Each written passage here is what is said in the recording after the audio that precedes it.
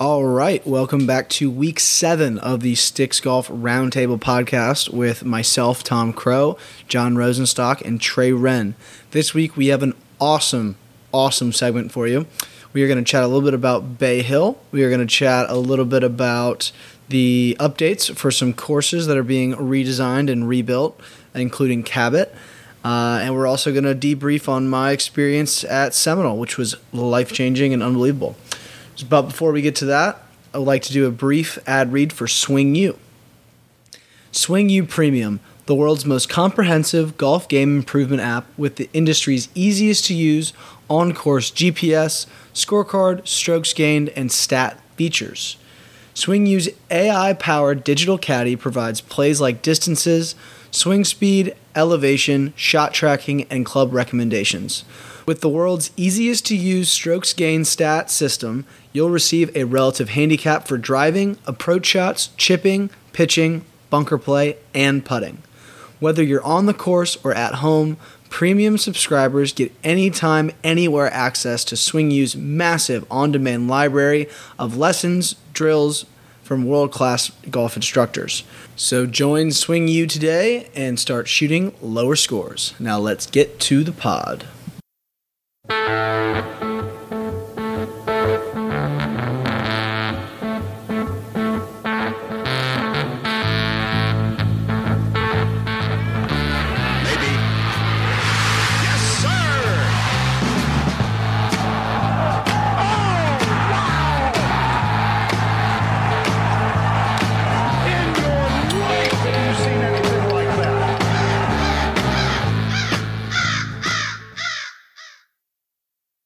All right, Sticks Golf Roundtable, episode 7. We are starting this off by giving a big happy birthday shout out to our roommate Chris. Please come in the camera. Here we go. This is my big break. This is happy birthday, bud. A tradition unlike any other. Yes, that's right. Childish, but we are going to take our ices now. Cheers. Does Tom put down the whole entire 36 ounces? For those not on YouTube that are just listening, Tom and roommate Chris you can hear they have iced each other. Reggie, let's listen. Well, it's a disgusting sound. It's a big boy too. That's not the 12 ounce. That's like that's the 20 ounce. Oh, 32. Oh, let's get an ounce check. That's a pint. All right. I apologize to everybody that just listened to that. Yeah. We can I'm really happy that's over. Oh my God. I haven't done that since college. Oh, happy birthday, buddy. Thanks. All right. Nice. All right. Now we can get to the pod. That was great. I've got a slightly more sophisticated thing going on here. I'm drinking. I'm actually in a celebratory mood myself. My Longwood Lancers clinched a spot in the big dance. First time ever. Big South champions. So little shout out there. Love that. Little shout out. Had three of my old college teammates over yesterday. We had some. We're recording Monday night, so this was Sunday. Had some wings. Had some food. Had some beers. Shotgunned a beer on the back porch after they won to celebrate. So nice. Go Longwood. That should be fun. There should be a 15 seed. So they'll have to play somebody good. Somebody maybe like a Duke or a Kansas. It looks like so. Yeah. I mean, if they might lose anyway first round, they may as well play some. Oh yeah. Yeah, I might as well. Pretty good. Yeah. They'll likely get smoked, but it's good exposure. In case they win, it's a bigger deal, you know. Right. Yeah. So I've got a little Woodford Reserve on ice to celebrate. Well, just to back up the ice, I got a beer too, just so I could sip on something. Oh, this is not. Yeah, this is a twist off. God damn it. Trey, what are you drinking? I have a Kona Big Wave again. That's probably the only thing I've had in the pod. Fair enough. Well, I think we may have seen probably the hardest setup on the PGA Tour this week with Bay Hill. I feel somewhat bad for half the guys that had to play that golf tournament. I mean, fuck, some of those lies and some of the shit that I saw, like I would not have wanted to play this week. That would have sucked. Yeah. But it reminded me of, I alluded last week to, I went down there 3 years ago for a golf trip with my dad and some other family. And I remember we get on the first hole, second hole, third hole, and I was just cruising along. And then I started hitting it in the rough And I was having the hardest time getting out. I'm like, what the hell is this rough? And the caddy said it was double overseeded rye. I mean, that is the thickest, gnarliest rough you can possibly imagine. And those guys, yeah, I mean, Scotty Scheffler, he was hacking it out of there as best he could, to a 72 on Sunday to win. But that was a struggle. That hook 7-iron he tried to hit around a tree that went a foot, or not a foot, but it went 7 feet, up in front of himself. And then he got it up and down somehow. It was unbelievable. But that was just a perfect example of you could not do anything. Even one of the best, probably magicians out of the trees and out of the rough, which is Scotty Scheffler.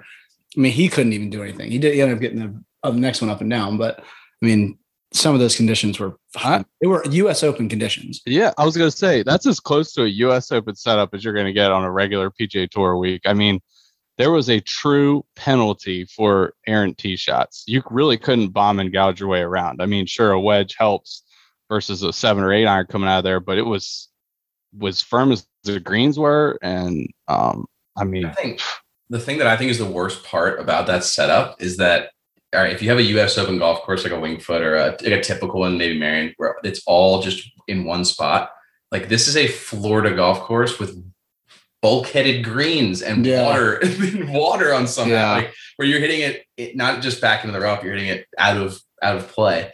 That's the most brutal part about this course, because it looks like a normal, and it plays like a normal Florida golf course most of the year, but then they come in and just absolutely dump rye on it, and it just plays like an absolute bear. And they didn't overseed the fairways at all. So they were I heard that. Tight as fuck. Yeah. I mean, the ball would almost every time it would sit down a little bit. It wasn't, it was never really sitting up. So, and that was contributing to, you saw a lot of guys hit what looked like a pretty good tee shot and it would just roll through the fairway. Exactly. I think that had something to do with it too, right? Because if they were overseeded, there would have been a little more grab there.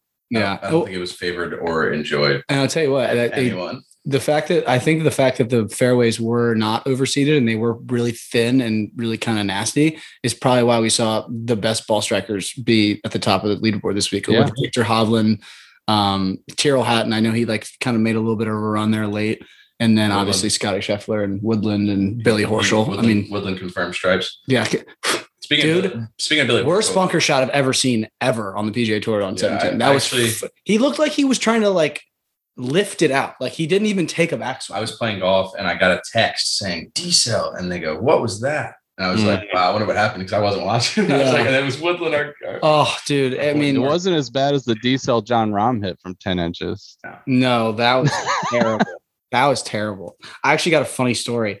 When I was in college, freshman year, one of my roommates, Sarit, who was from Thailand, he had a putt of literally a foot. I mean, maybe 8 inches, and he hit it, and it came off his putter dead, and kind of went off to the right, and we all thought he just decelled and hit a terrible putt, and he's screaming, so angry. He's like, "Fuck this putter! God damn it! Blah blah blah! It's broken." And we all thought he was just joking, oh, not just joking, but blaming it on the putter. Actually, when he got done, he had an insert that he had kicked earlier in the round.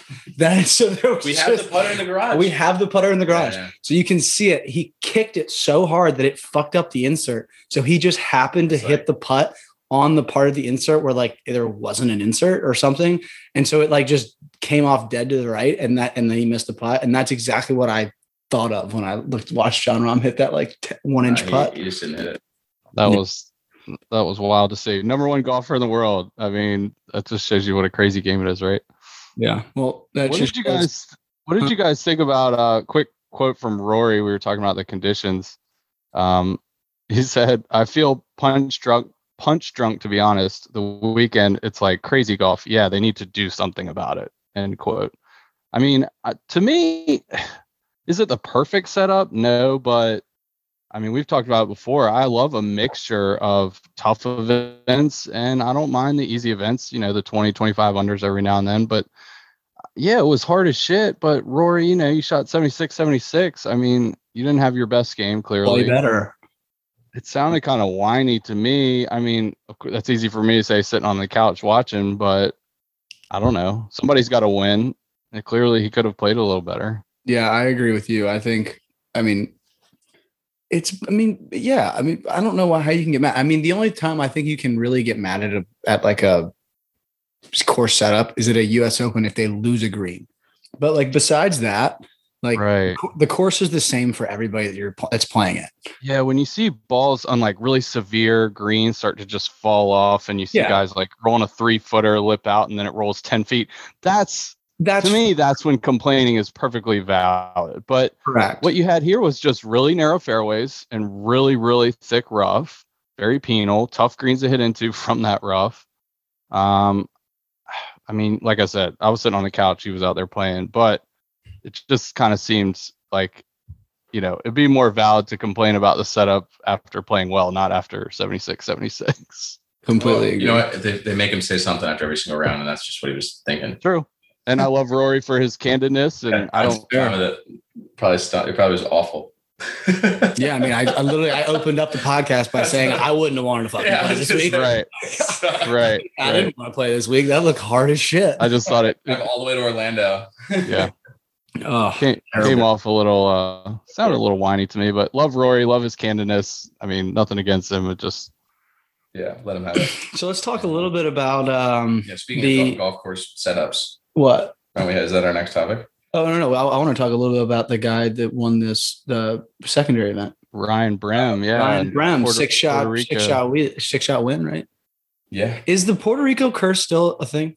Yes. No, Victor Hovland broke it. Oh, he did. Okay, well, good for him. Then Brehm's fine. For those who don't know, there was a thing. It was like for 10 years running, the winner of the Puerto Rico Open never won again.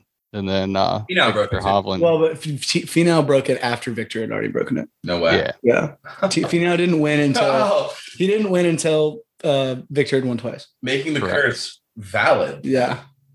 That's a real. Yeah. Wow. For sure. Ryan Brehm needed a solo second to maintain conditional status coming off of a minor medical extension. A solo second, or else he's back on the Korn Ferry Tour. He wins by 6 to not just get that conditional status. He gets now full status for 2 years with his wife on the bag. I mean, that's insane. That's guts. That's incredible. That's just good business right there. That's good stuff. Ryan Brehm. Yeah, that's incredible. That's good stuff. That's great time. Yeah, I was thinking about this. It's one thing we've been talking a lot about the Saudi Golf League, the PGL.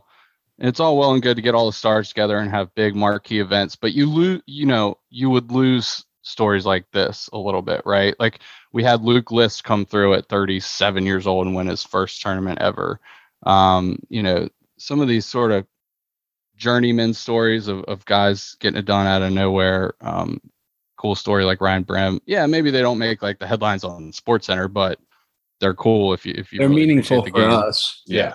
Definitely for like the actual golf sports fan, like they're definitely meaningful for us. Like, I mean, the fact that he won by 6, that's pretty awesome. But he was weeks or months away from being on the mini tours again, and now he's got a 2-year job on the PGA Tour. I mean, that's pretty fucking special. Incredible. Very cool. Yeah. And back to Bay Hill real quick, Scotty Scheffler. I mean, incredibly consistent last year, but couldn't get a win, and now he's got 2 in the last 3 weeks. He's up to number 5 in the world. I think it was a matter of time for Scotty, though. I think everybody knew that he was going to catch fire at some point. He was going to be like a Colin Morikawa. Yeah. I think Colin Morikawa just got to it first. I mean, be honest. I think Scotty wins 10 majors, 10 plus majors. Oh my God. Yeah, I do. That's a bold statement. I do. I truly believe that. He's so good. That's like top 5 of all time. I think he wins 10 when he gets done. I'm going to put it out there. Should we add that to our Sunday? Should we add that to our bet? We can talk off camera. We can talk about that. I'm big on Scotty Scheffler, but I'm betting the house against that one. Wait, okay, that's a big number. That is an outlandish number. I might have to back it down to 5, but I can't back it down to 5 now that I've said 10. No, I'd go 5. Should we just pretend that we just go back and then we can cut it? We'll just cut it. I think Scotty Scheffler will win 5 majors. Still a lot. That is a lot. Still a lot, but more. Okay, more, whatever. But he's so good at golf, dude, and he's been so good at golf at every level. And they were saying, who was it? Somebody was saying, a former tour player that's gotten to know him really well said the kid loves the spotlight. He loves when the lights are on and it's, if it was basketball, he'd be like, he's the guy that wants the ball in his hand, with time, seconds left on the clock. He loves the pressure and the spotlight. And that's huge, right? I mean, you combine that with talent and there you go. That's a guy who's going to win a bunch of tournaments. Also just got an absolute rocket of a wife. Absolute rocket. Good for you, Scotty. Certainly helps. It's good for you, Scotty. Shout out to Bryson Nimmer for playing his second PGA Tour event in a row. Monday Q today. You know what? Cheers to Bryson. Not a bad thing has happened to a Sticks guest. So Ricky Fowler. That's right. Yeah, Ricky, you need to get on here because we have to bring you good luck. The guy who went from Corn Ferry to PGA Tour and he won. And then we have a guy who won the Corn Ferry Tour. And then we have a guy who's just Monday in like a machine. You know what? I mean, pretty good things to happen. Yeah. It's the Sticks bump. You get a little bump when you participate with us. It is a bump. Michael Brennan. I saw he's playing all right in the Wake Forest right now. Pinehurst #2. They're defending their team title. He's defending his individual title. Scores were crazy high. Nobody's under par in the entire field. Really? I think 20 over. Yeah. What was the? Let me see here. Clemson is leading after 2 rounds at 20 over par. Wow. It was. You guys are down in Florida. I'm in Virginia. Only about 3.5 hours from Pinehurst, and the wind was gusting almost 40 today in Richmond. So I imagine they had some of that down in Pinehurst as well. It was an incredibly windy day. So probably #2 combined with some wind and firm conditions, getting the boys a little bit down. Yeah, I mean, #2 is just hard in every possible way. It's just difficult. I played it in easy conditions and it was tough. Yeah. I only played it last. Oh, yeah. Last note on the tour before we move on. Billy Horschel, who I think we have some differing opinions on favorability. I like him. Tom likes him. Trey and I, not so much. I find him quite annoying, actually. I don't mind him. I just don't like listening to him talk. So yeah, so my only quarrel. That's fair. He needs to take a speech class. When I first kind of got to know who he was, he really irritated me on an interview, a Faraday interview, where he was talking about himself like Tiger, basically, and I don't know, it just rubbed me the wrong way the way he was talking, and so I haven't really liked him ever since. And now everything he does is under a microscope for me. But have to give him props on this one. Pretty cool story. He just became the volunteer assistant coach for Florida, where he went, obviously. So basically, the way it reads is, he's making himself available to the players. He'll participate in some practices. He'll go to some tournaments, and he'll just be like, I think the guys, from what I can tell, can text him or call him and chat anytime. And he's making himself available to the Florida golf team. And the coach had a comment. The head coach, JC Deacon, said, "I've got to hand it to him. He's been incredible. He's really spent a lot of time getting to know the guys, learning their games, and being a huge part of our team. He's helping a lot. He's got that swagger and confidence and an enthusiasm and love for the Gators that is palpable, and the guys can feel it." And they actually won their this was announced right before the spring season started, and they won their first event out of the gate. So, yeah, not a huge Billy Horschel fan, but I think that's a pretty cool story. That's great. And it means even more probably because it's not even his coach. It's a new coach. Yeah, he was there with Buddy, right? Yeah, it had to be, right? Yeah. Yeah, that's who is now an Auburn affiliate, really. He's not helping the team. But is he? His wife runs the facility. Oh, my God, that's right. I totally forgot about it. She's a great lady, too. Yeah, Joan Alexander, top notch. And then, he lives in Auburn, so he lives in a rival town. Yeah, so he's out. But that's pretty cool that he's doing it. That is pretty sweet. Love the program. That is pretty sweet. All right, so what are we going to golf courses on? Rosie? Yeah. Got some golf course destination and golf course news and updates.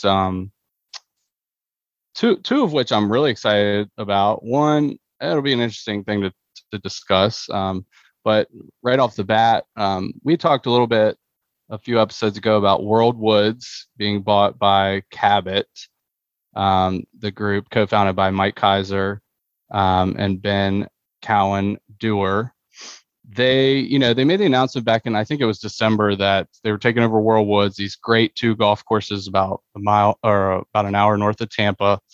that everyone raved about, but there was just no money being put into the place. It was kind of really, really falling and slipping away. Cabot came to the rescue. But then recently, just a week or so ago, they made their announcements about who would be doing the work at the golf course and about a new project on property. So Kyle Franz, who we've talked about, Kyle Franz worked closely with Bill Core and Ben Crenshaw on Pinehurst number 2, and then went on to renovate Southern Pines, Mid Pines, Pine Needles by himself. He will be leading the charge on the premier course, what is considered the premier course at World Woods, now Cabot Citrus Farms, Pine Barrens. Pine Barrens was once in the top 50 in modern course design in the United States. It slipped all the way to 172. But I'm sure with this money and with Kyle Franz's pedigree of the work he does, it's going to be back in the top 50 easily, and maybe even more in that top 10, top 20 range for the modern courses. Doesn't look like he's going to make any major changes. For everything we've heard about Pine Barrens, is it's a phenomenal course, and I think he's just going to do some touch-ups. He said he's going to try to create some more interesting shots around the greens, redoing the grassing patterns to create wider corridors and more options off the tee. So I think that's pretty cool. What are you guys' initial thoughts on that? Are they just pretty much lengthening? It's like I feel like a lot of the courses nowadays, whenever they get redone, just like a lot of the biggest things is like tee boxes. They just add tee boxes. Is that a big thing or no? No, especially not with anything that Mike Kaiser's done. If anything, when Mike Kaiser is involved, he's bringing the courses back in check. His philosophy is all these 7,500-yard courses out there, who's really actually playing them? That's for less than 1% of the golfer. A great example of that is at Bandon Dunes. There's 5 courses there. Only one of them touches 7,000, and it's right at 7,000. Most of the courses are in that 66 to 6,800-yard range. So, no, I don't think there's really any plans to lengthen. We're talking about destination golfers, which, is anywhere from a scratch to a high handicapper. They're not trying to have tournaments. I don't think this is a project where they're looking to host a PGA Tour event or a USGA championship, just a fun destination golf course. I like that a lot because I think when you go travel somewhere to play golf, you put more value in it being memorable and interesting than difficult, or like obviously there's different examples. Like if you're going to go to a big city and go play a top track like a Winged Foot or a Marion, yeah, like you want it to be tough. But like if you're going somewhere to go stay and you're probably on some sort of fun trip, having it be a great design regardless of challenge. Like I'd love to go if I'm flying and driving a couple hours, I'd love to go shoot 65. Yeah, right. Shoot Fair 75. enough. Yeah, that's a good point. So like having it be fun and playable is great. I think that's the trend, right? I think in the 80s and 90s there was an obsession with who could build the longest, hardest golf courses, and we're kind of coming back. We're reining it in from there, and a lot of new courses being built now are sub 7,000 because they say, you know what, we're not trying to have a U.S. Open. We're trying to have Joe Schmo that's a 12 handicap have the time of his life. So that's more the and 6,800 if it's designed well for guys like us, it can be a plenty good test and plenty of fun as well. So absolutely agreed. You don't need 7,400 yards to have a good time. When's the completion date on that? So I think they're shutting down for 18 months here pretty soon. So probably about close to 2 years out from now. The other course I was going to note, well, actually, there's 2 more things to mention. So currently, World Woods is 2 golf courses. We just talked about Pine Barrens. The other one is called Rolling Oaks, not quite as highly regarded, but Keith Rebb and Riley Johns were awarded this project. You probably haven't heard of these guys unless you're really into architecture, but they might be the next great duo. They've worked very closely with Core and Crenshaw. They've just started kind of splitting off and doing some of their own projects. They did the much heralded Winter Park 9 in Orlando, which is a cool little city golf course in downtown Orlando. They also lots of good things about that place. Yeah, it looks really fun. Tons of really good things about that place. I really want to go play. They have a legendary little skins game too. Yeah, and how can we go play in that? Anybody can play in it. Yeah, I think you just show up on a Friday and you can get in. Oh, we got to do that. Yeah. So these guys, like I said, Keith Rebb, Riley Johns, not household names yet in the golf world, but I think they're going to be a big deal. They've done some great work already, and so they'll be doing. I think they're going to be doing a bit more. They're going to be moving some more dirt and doing a little bit more of a redo on Rolling Oaks, because they said, the course has great land, great features, but maybe it was underutilized by Fazio when he originally did it 30 years ago. And then lastly, at Citrus Farms, a guy I had never heard of, Mike Nuzzo, who apparently is big in Texas. He's going to be doing, so, originally they just had the 2 golf courses that are going to be redone, but he's going to come in, this Mike Nuzzo guy, and he's going to be doing a 9-hole course and then a par 3 course and redo all the practice facilities. So there's going to be great bonus golf, so to speak, as well. I love bonus golf. We've got a pretty awesome bonus golf situation at the place we've been going to look at. We've been touring an active Rosie knows all about this, but we've been touring an active Gil Hance build site right now here in West Palm Beach, and it's one of the coolest projects. Palm Beach Golf Park. West Palm Golf Park. Yeah. West Palm Golf Park. Yeah. And it's Gil Hance doing the golf course. They're building 18 brand. It was a golf course before, so I'll give you the Spark Notes version. You had the schmoop. The city of West Palm Beach owned this muni since the 60s. Dick Wilson did the golf course. They had a professional event there at one point, whatever, and they let it completely go under. It closed in 2018. This group of guys from Seminole went out there, looked at it. They went, "This looks pretty good. I wonder if we could somehow restore it." And so they've now gone through that process. They've raised a bunch of money. They've hired Gil Hance, and he's been working, and they've been doing it for like 6 months, and it is looking unbelievable. We've taken photos. We're going to actually produce a documentary about the whole project. It's going to be really, really cool. But building 18 brand new holes, par 3 course, practice facility, driving range, short game area, putting course, putting green, junior golf clubhouse, South Florida PGA headquarters, and a clubhouse. And everything I said, except for the golf course, is going to be open until 9 or 10 p.m. It's all lit up. Wow.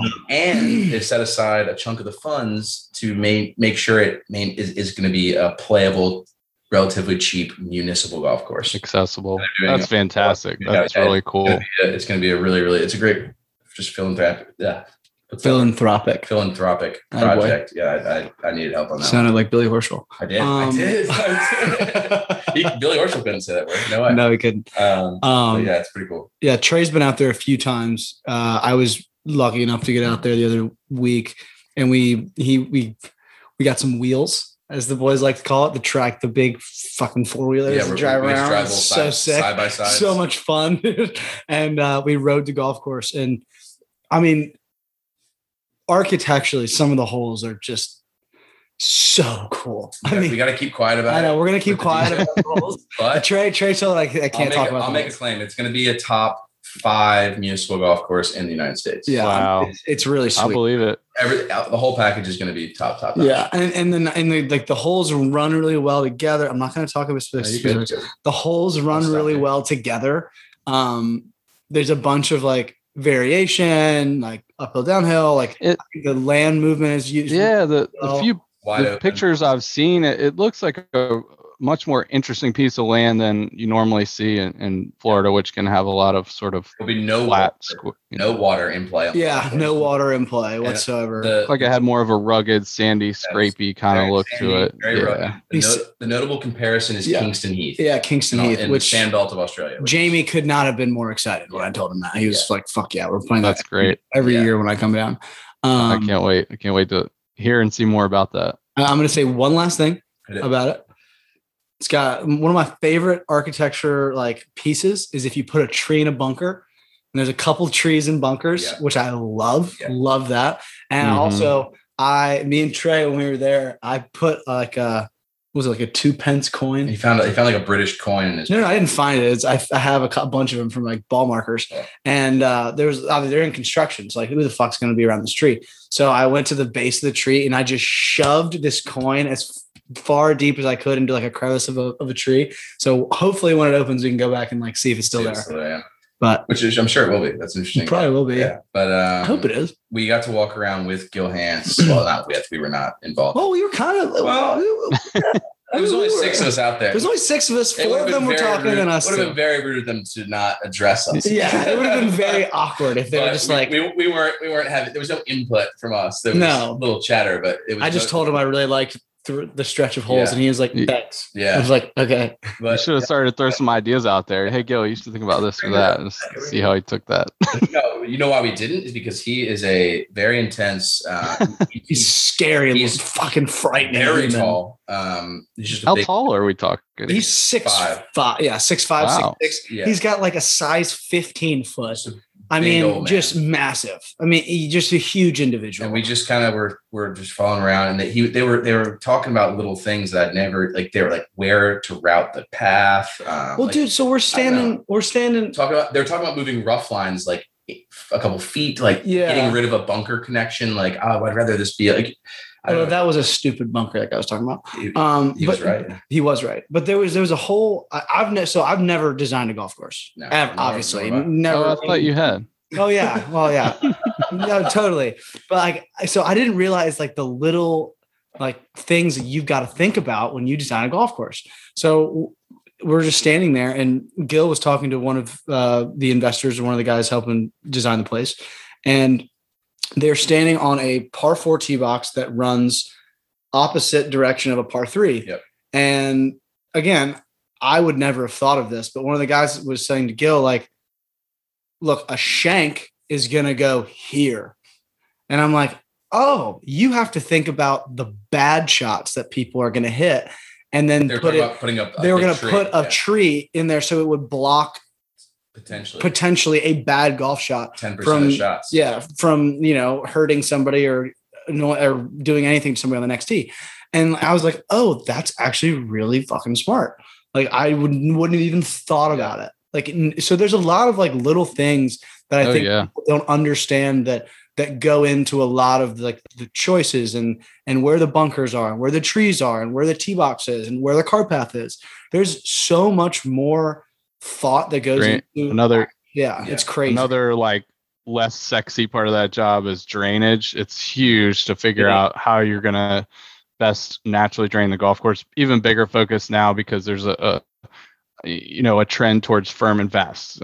Everybody's tired of playing soggy, clay based soft golf courses. So completely, they called it based on sand. White sugar sand. It is completely sand, and it drains like just like a drain. Yeah, sounds fantastic.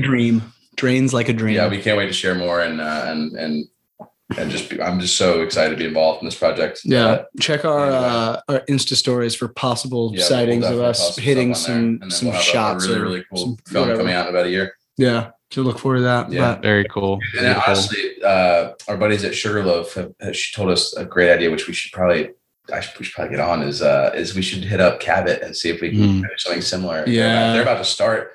If they're about to start once a month, I'll make that drive once a month for it to go. Yeah, I think they're getting started in June or July, so a little bit of time to maybe make a trip and see the before.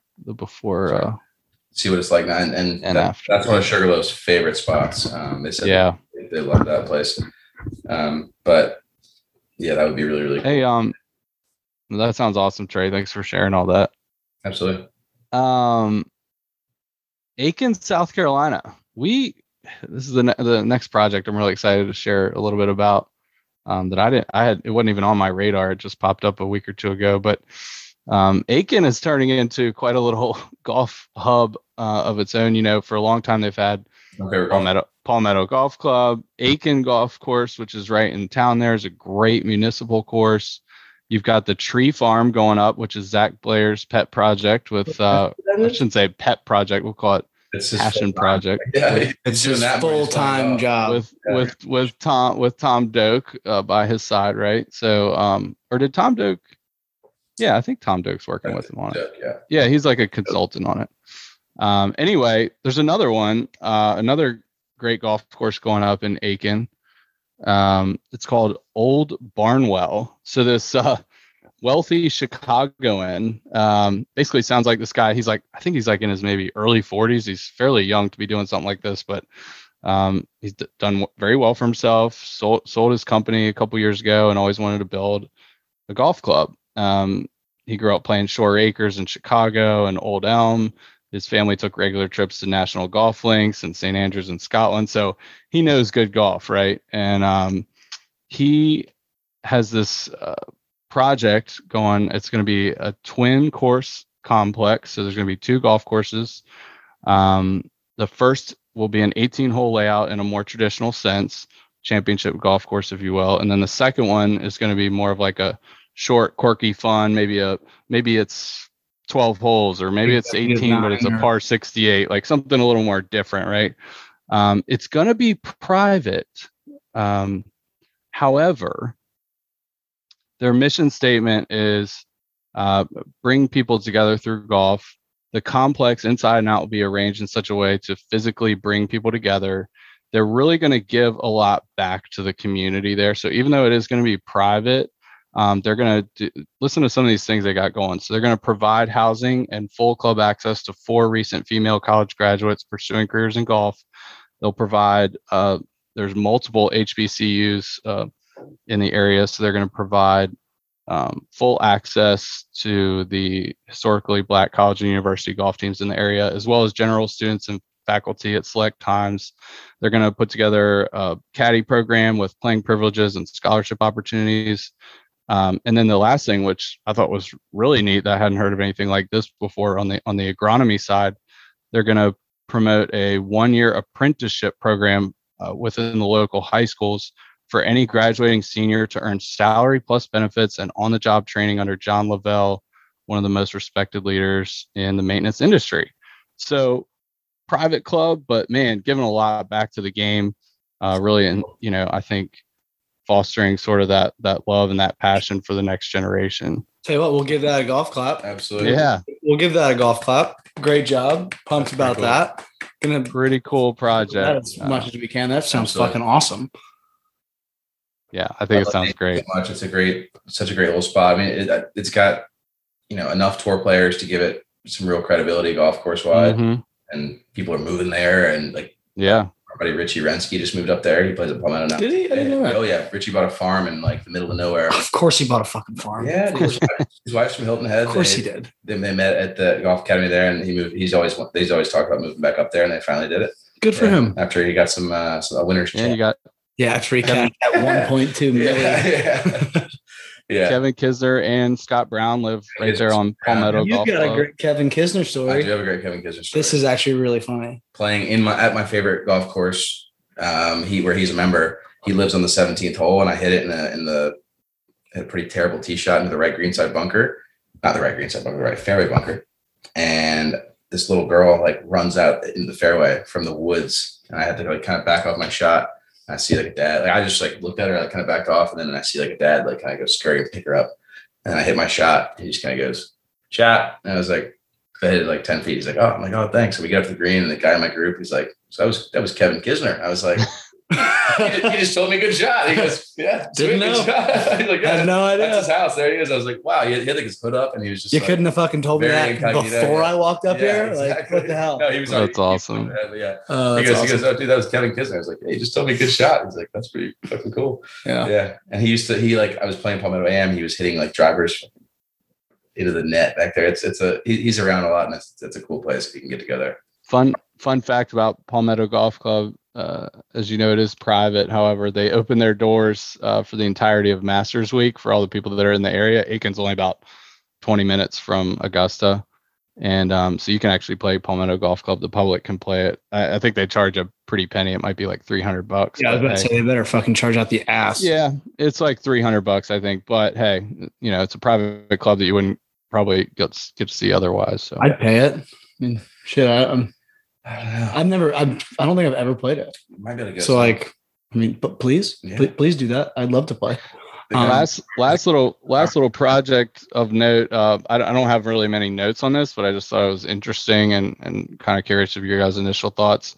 You probably saw Justin Thomas is partnering up with Jack Nicklaus to build a course in your guys' backyard. I've heard Panther I've heard a lot of National. things about it. There's like I can six take this one if courses. you want. I've heard a decent bit about it. Yeah, go for it. Go for it. There's 6 golf courses. There's 6 courses being built north of north of Juneau. Yeah.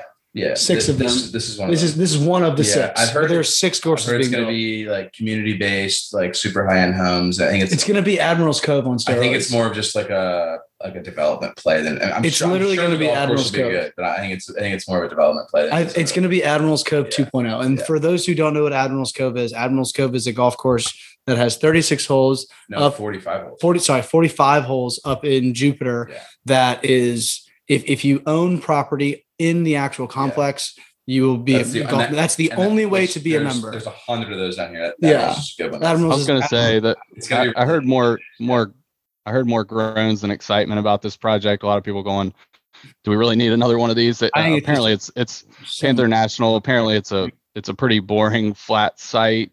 It's a development play. Yeah. I think there's more exciting projects coming besides that. And not totally agree. I'm not a fan of Jack Nicklaus's golf courses because I am like ball left to right, love them. So I know I'm probably gonna love it.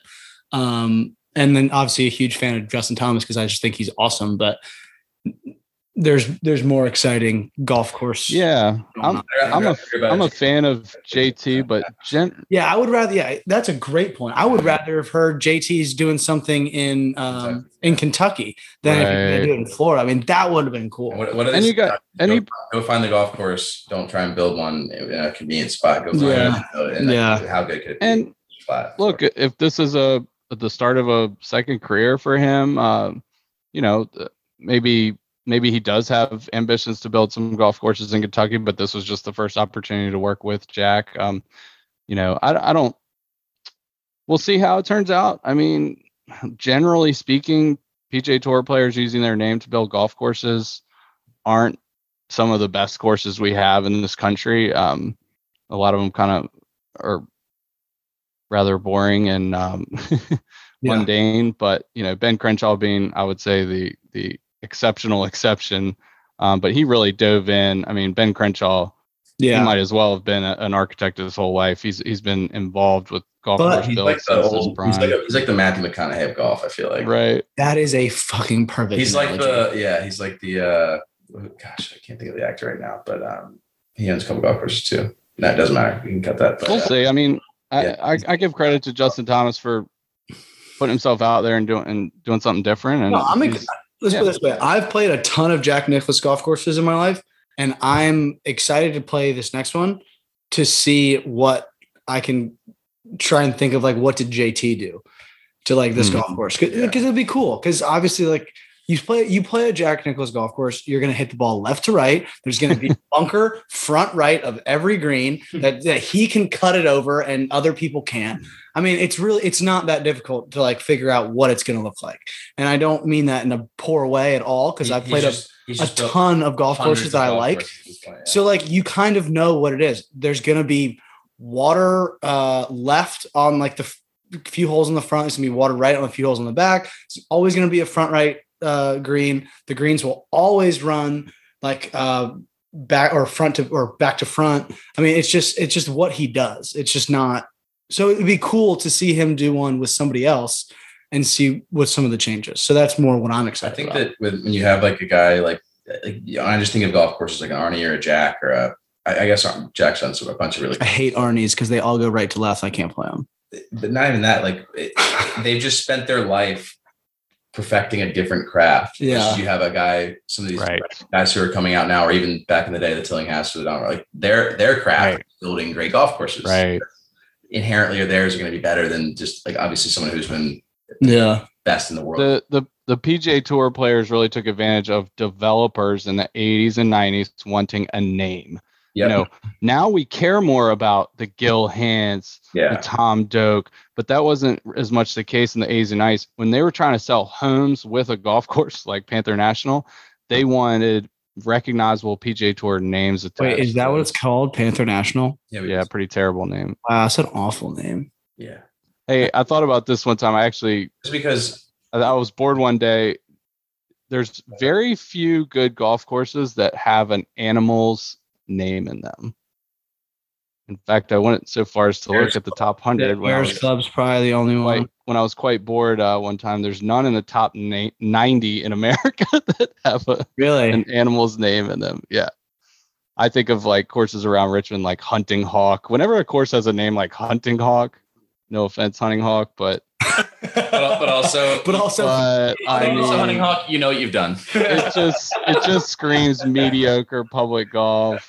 I mean, it's so good. You know, none of the great golf courses have. The only one I can think of is Bears Club. Bears Club, yeah. And I was thinking about that's one that I actually do like in Wilmington is Eagle Point. Eagle Point. That's a good one. That's a good point. I'm trying to think of off the top of my head, like, yeah, I don't know any good ones. Well, I'm going to jump in and I'm going to say I played one of the greatest golf courses in the country. Everybody that listened to the podcast last week knows that I got to play Seminole on Wednesday.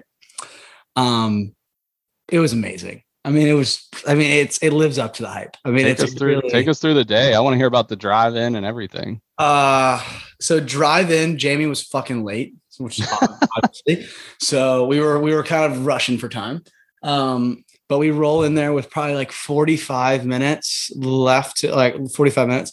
And I'm pretty sure that when you're a guest at Seminole, first off, the drive-in is really, really cool. You come in, whatever, there's a couple of houses like on the right that when you like pull in, you see the sign. And actually my dad was told me that my granddad actually tried to buy, but wasn't able to, which would have been kind of cool, but he didn't. But pull in and Jamie was just kind of like, hey, just park the car. And I was like, all right. And so like, I don't know. I'm nervous. Like I'm freaking out. So we just park it over and the guy comes over and he looks a little bit upset because like you're supposed to just drive it up the front. They're supposed to get your clubs out and then you park and walk back. Well, the guy's a little bit annoyed that he had to come get him. I was like, oh, okay, sorry. So he, does it in and he brings our clubs in and we go to the locker room. And I don't know about you guys, but I didn't know there was anywhere in the country that you could still smoke indoors. but I tell you what, private club. Yeah, you can smoke indoors in the lounge or the club or not clubhouse, the men's locker room at Seminole. So the second that we got in there, Jamie was just ripping a dart. And he was in heaven. Yeah, he was so happy. I'm surprised he didn't say, you know what, have fun playing. I'm just gonna hang in here. Honestly, it was raining when we got there, and so we played with golf with Vinny Giles, and Vinny comes up in the clubhouse or into the locker room. He's like, "Boys, we gonna have to postpone till tomorrow." And I was like, "Please don't do that. I'd be so sad. I'd be so sad if that happened." But then he had a cigarette. Jamie had a cigarette, and then we did not play golf with Spider Miller. Spider Miller, we did not. Apparently, Spider had to go get his certification for flying school that day. Oh wow! Which was actually kind of that's cool. But we got to play golf with a guy that you both probably don't know, but Barry Van Gerbig, who was a goalie for one of the U.S. Hockey teams, like a goalie for the U.S. hockey team. Oh wow! But he's been one of the presidents, or he was the president of Seminole for 30 or 40 years. Very, very well respected human being. Can't actually see. He's he's legally blind. But he's now he was now he is. Unbelievable human being. Had such an amazing time playing with him. He played 18 holes. The first 18-hole round he had played in a year and a half. That he had played full 18 holes with us.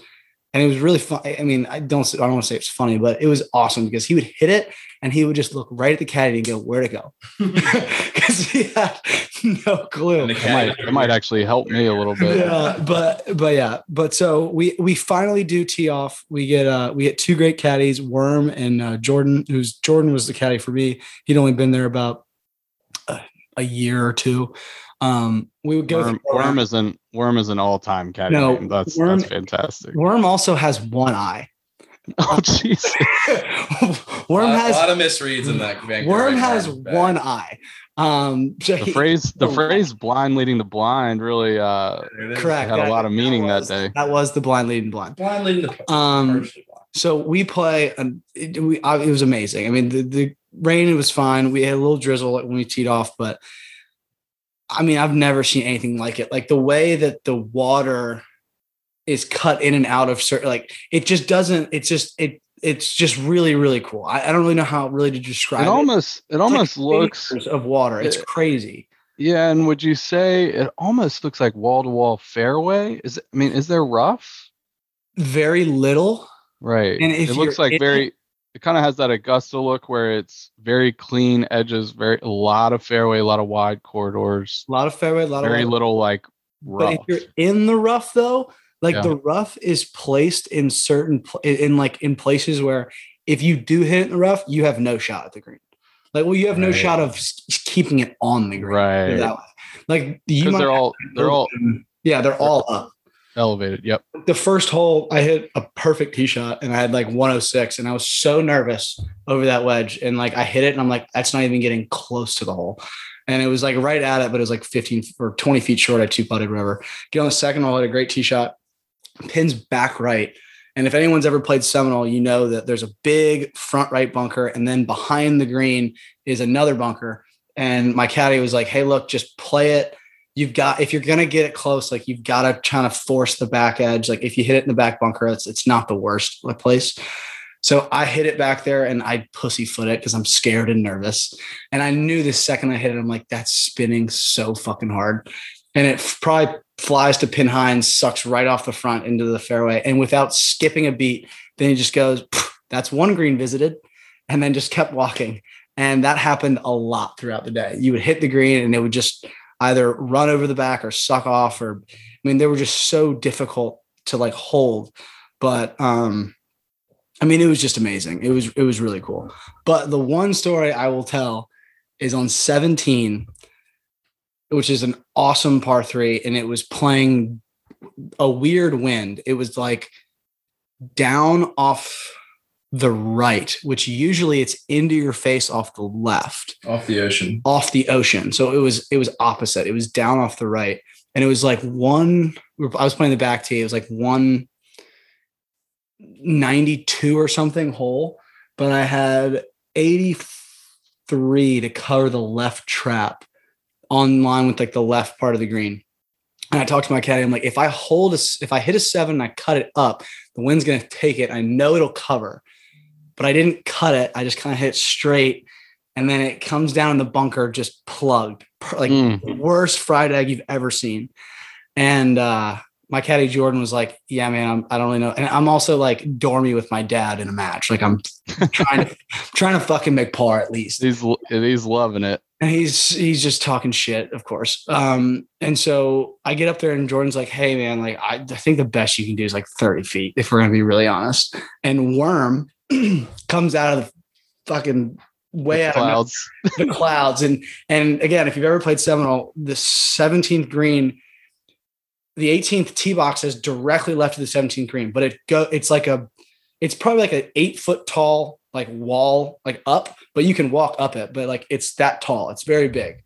And so he goes, fuck that. Just chunk it out and up the hill and let it come back down. And I'm like, what are you talking about? And he just goes and stands up on top of the hill. And he just goes, if you can get your ball to here, it'll get to the hole. And I'm like, well, how the fuck am I going to get it to there? And he goes, just chunk it out. And I'm like, okay. And somehow I end up hitting this like chunk and run out of a plug lie that gets all the way to his feet and then runs down to about 8 feet. And I fucking buried it for par. It's the greatest 3 I've ever made in my life. It's a fact. I've never made a better par in my life. All things considered, with the eyes watching you, the location. The eyes watching me, the location, the golf shot, and I was like in a match. And then I bury a putt. It was so it was best shot I've probably ever hit. I mean, it was fantastic. Special. And then I spent a shitload of money in the I see the low key flex. You got the Seminole shirt on right now. You bought this map too? No, I did not buy that. I've had that. But yeah, today is the first day I've worn this. But I bought a great little hat, just like a white solid hat that I can wear anywhere.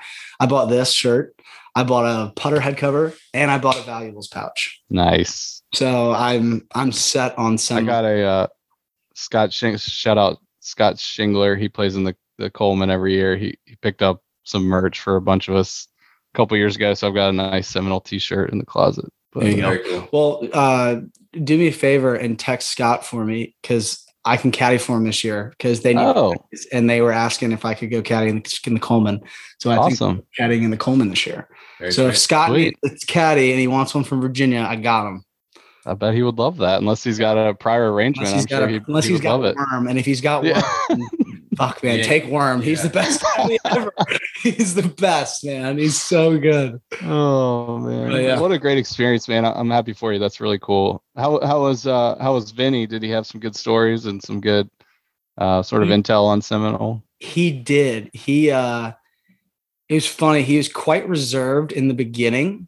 And then once the first few punches were thrown in the match, and then, we kind of were jawing each other a little bit. He's just a great dude, but nothing I can really say on camera. Yeah. without his permission. So hopefully we'll get him on the pod soon. He said he's definitely about that'd be fantastic. So we'll definitely get him on here, but he's a that'd be great. He's an absolute. I'm sure for you it was pretty neat to see your dad and him and what sort of camaraderie and how they play off each other. I'm sure that was pretty cool to see them chatting. Well, the thing that I didn't realize was it was the first time Jamie had been back since he'd won the Coleman. Wow. And so the coolest part for me, besides playing the golf course, and obviously playing the golf with Vinny, but when did your dad win the Coleman? 96. Okay, cool. So 25 years ago. Yeah, 25 years ago. And he pretty much at least on the back nine, he made a point to tell me hey, I hit it here. The pin was here. I hit this shot like that. So I got to kind of walk the round of golf with him, which was really, really special. It was really cool. Very cool. But, it's probably a top 5 day, or at least, it's a top 2 golfing day of my life, but it might be a top 5 day, just all time of my life. So pretty neat special stuff. But what's the other top 2? What's the other one in the top 2? It's probably the day that I got to spend with Jamie at Sporting Club when we played 36 holes and we got to tee off in the morning. It was because that was just an amazing day. That's my favorite golf course. And I think Seminole's fighting. You want to see that one's so good? Go to our YouTube and watch. Yeah, if you want to see why Sporting Club Ranch is so good, go to our YouTube channel and watch that because that's a fucking great video. And Jamie kicks my fucking ass too. Snake River Sporting Club. Yeah, Snake River Sporting Club is the name, not Sporting Club Ranch. You call it that every time. It's because it's Snake River Sporting Club Ranch. They changed it, didn't they? Well, I've known it as Snake River Sporting Club Ranch, but I foresee a match, hopefully not in the too distant future, between the three of us and your pops up there one day. I definitely I could foresee that. Yes, I'd definitely within the next small amount of time. Yes, maybe this summer. Hey, I'm going to be out there for 3 months. So you just get a flight and I'll be there. Let's do it. And speaking of amount of time, we are out. Yeah, we are out of time. We've got to run. We got to go to dinner with Kopak for his birthday. But thank you all for watching. Rosie, as always, it was lovely talking to you. T-Bird. You too, guys. Love you, dude. All right. Enjoyed it. See you, boys. See you later. Peace.